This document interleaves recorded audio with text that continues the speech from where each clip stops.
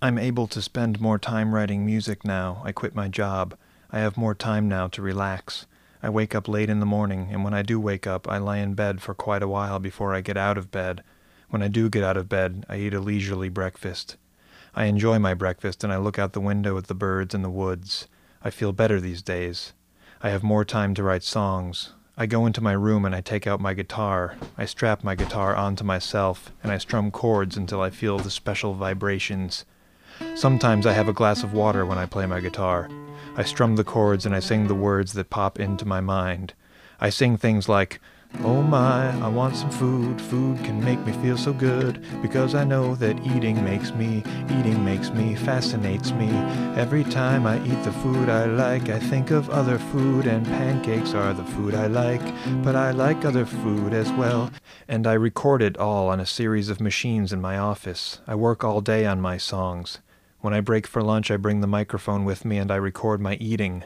I've built up a vast archive of the sounds of my eating. Mostly I eat sandwiches, so it sounds a lot like soft chewing. If I use crisp lettuce on my sandwich, that changes the sound.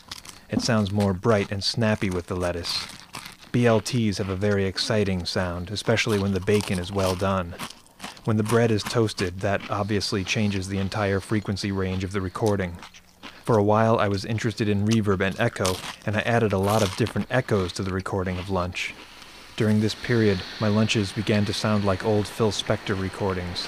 It's like the wall of sound of Lunch. If Phil Spector had kept the tape rolling while the Ronettes broke for Lunch, I imagined that it would sound like this. But soon enough I started thinking about the commercial music business and all the effects and compression and reverb and everything, and I went back to recording my lunch dry.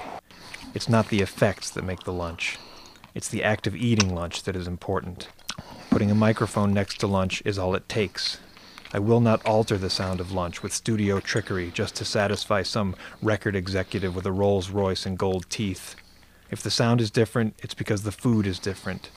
I eat chips, and chips sound different from Twizzlers. Twizzlers sound different from fresh fruit. Drinking a glass of water is an entirely different kind of sound. When I finish my lunch, I go back to my office and record my songs.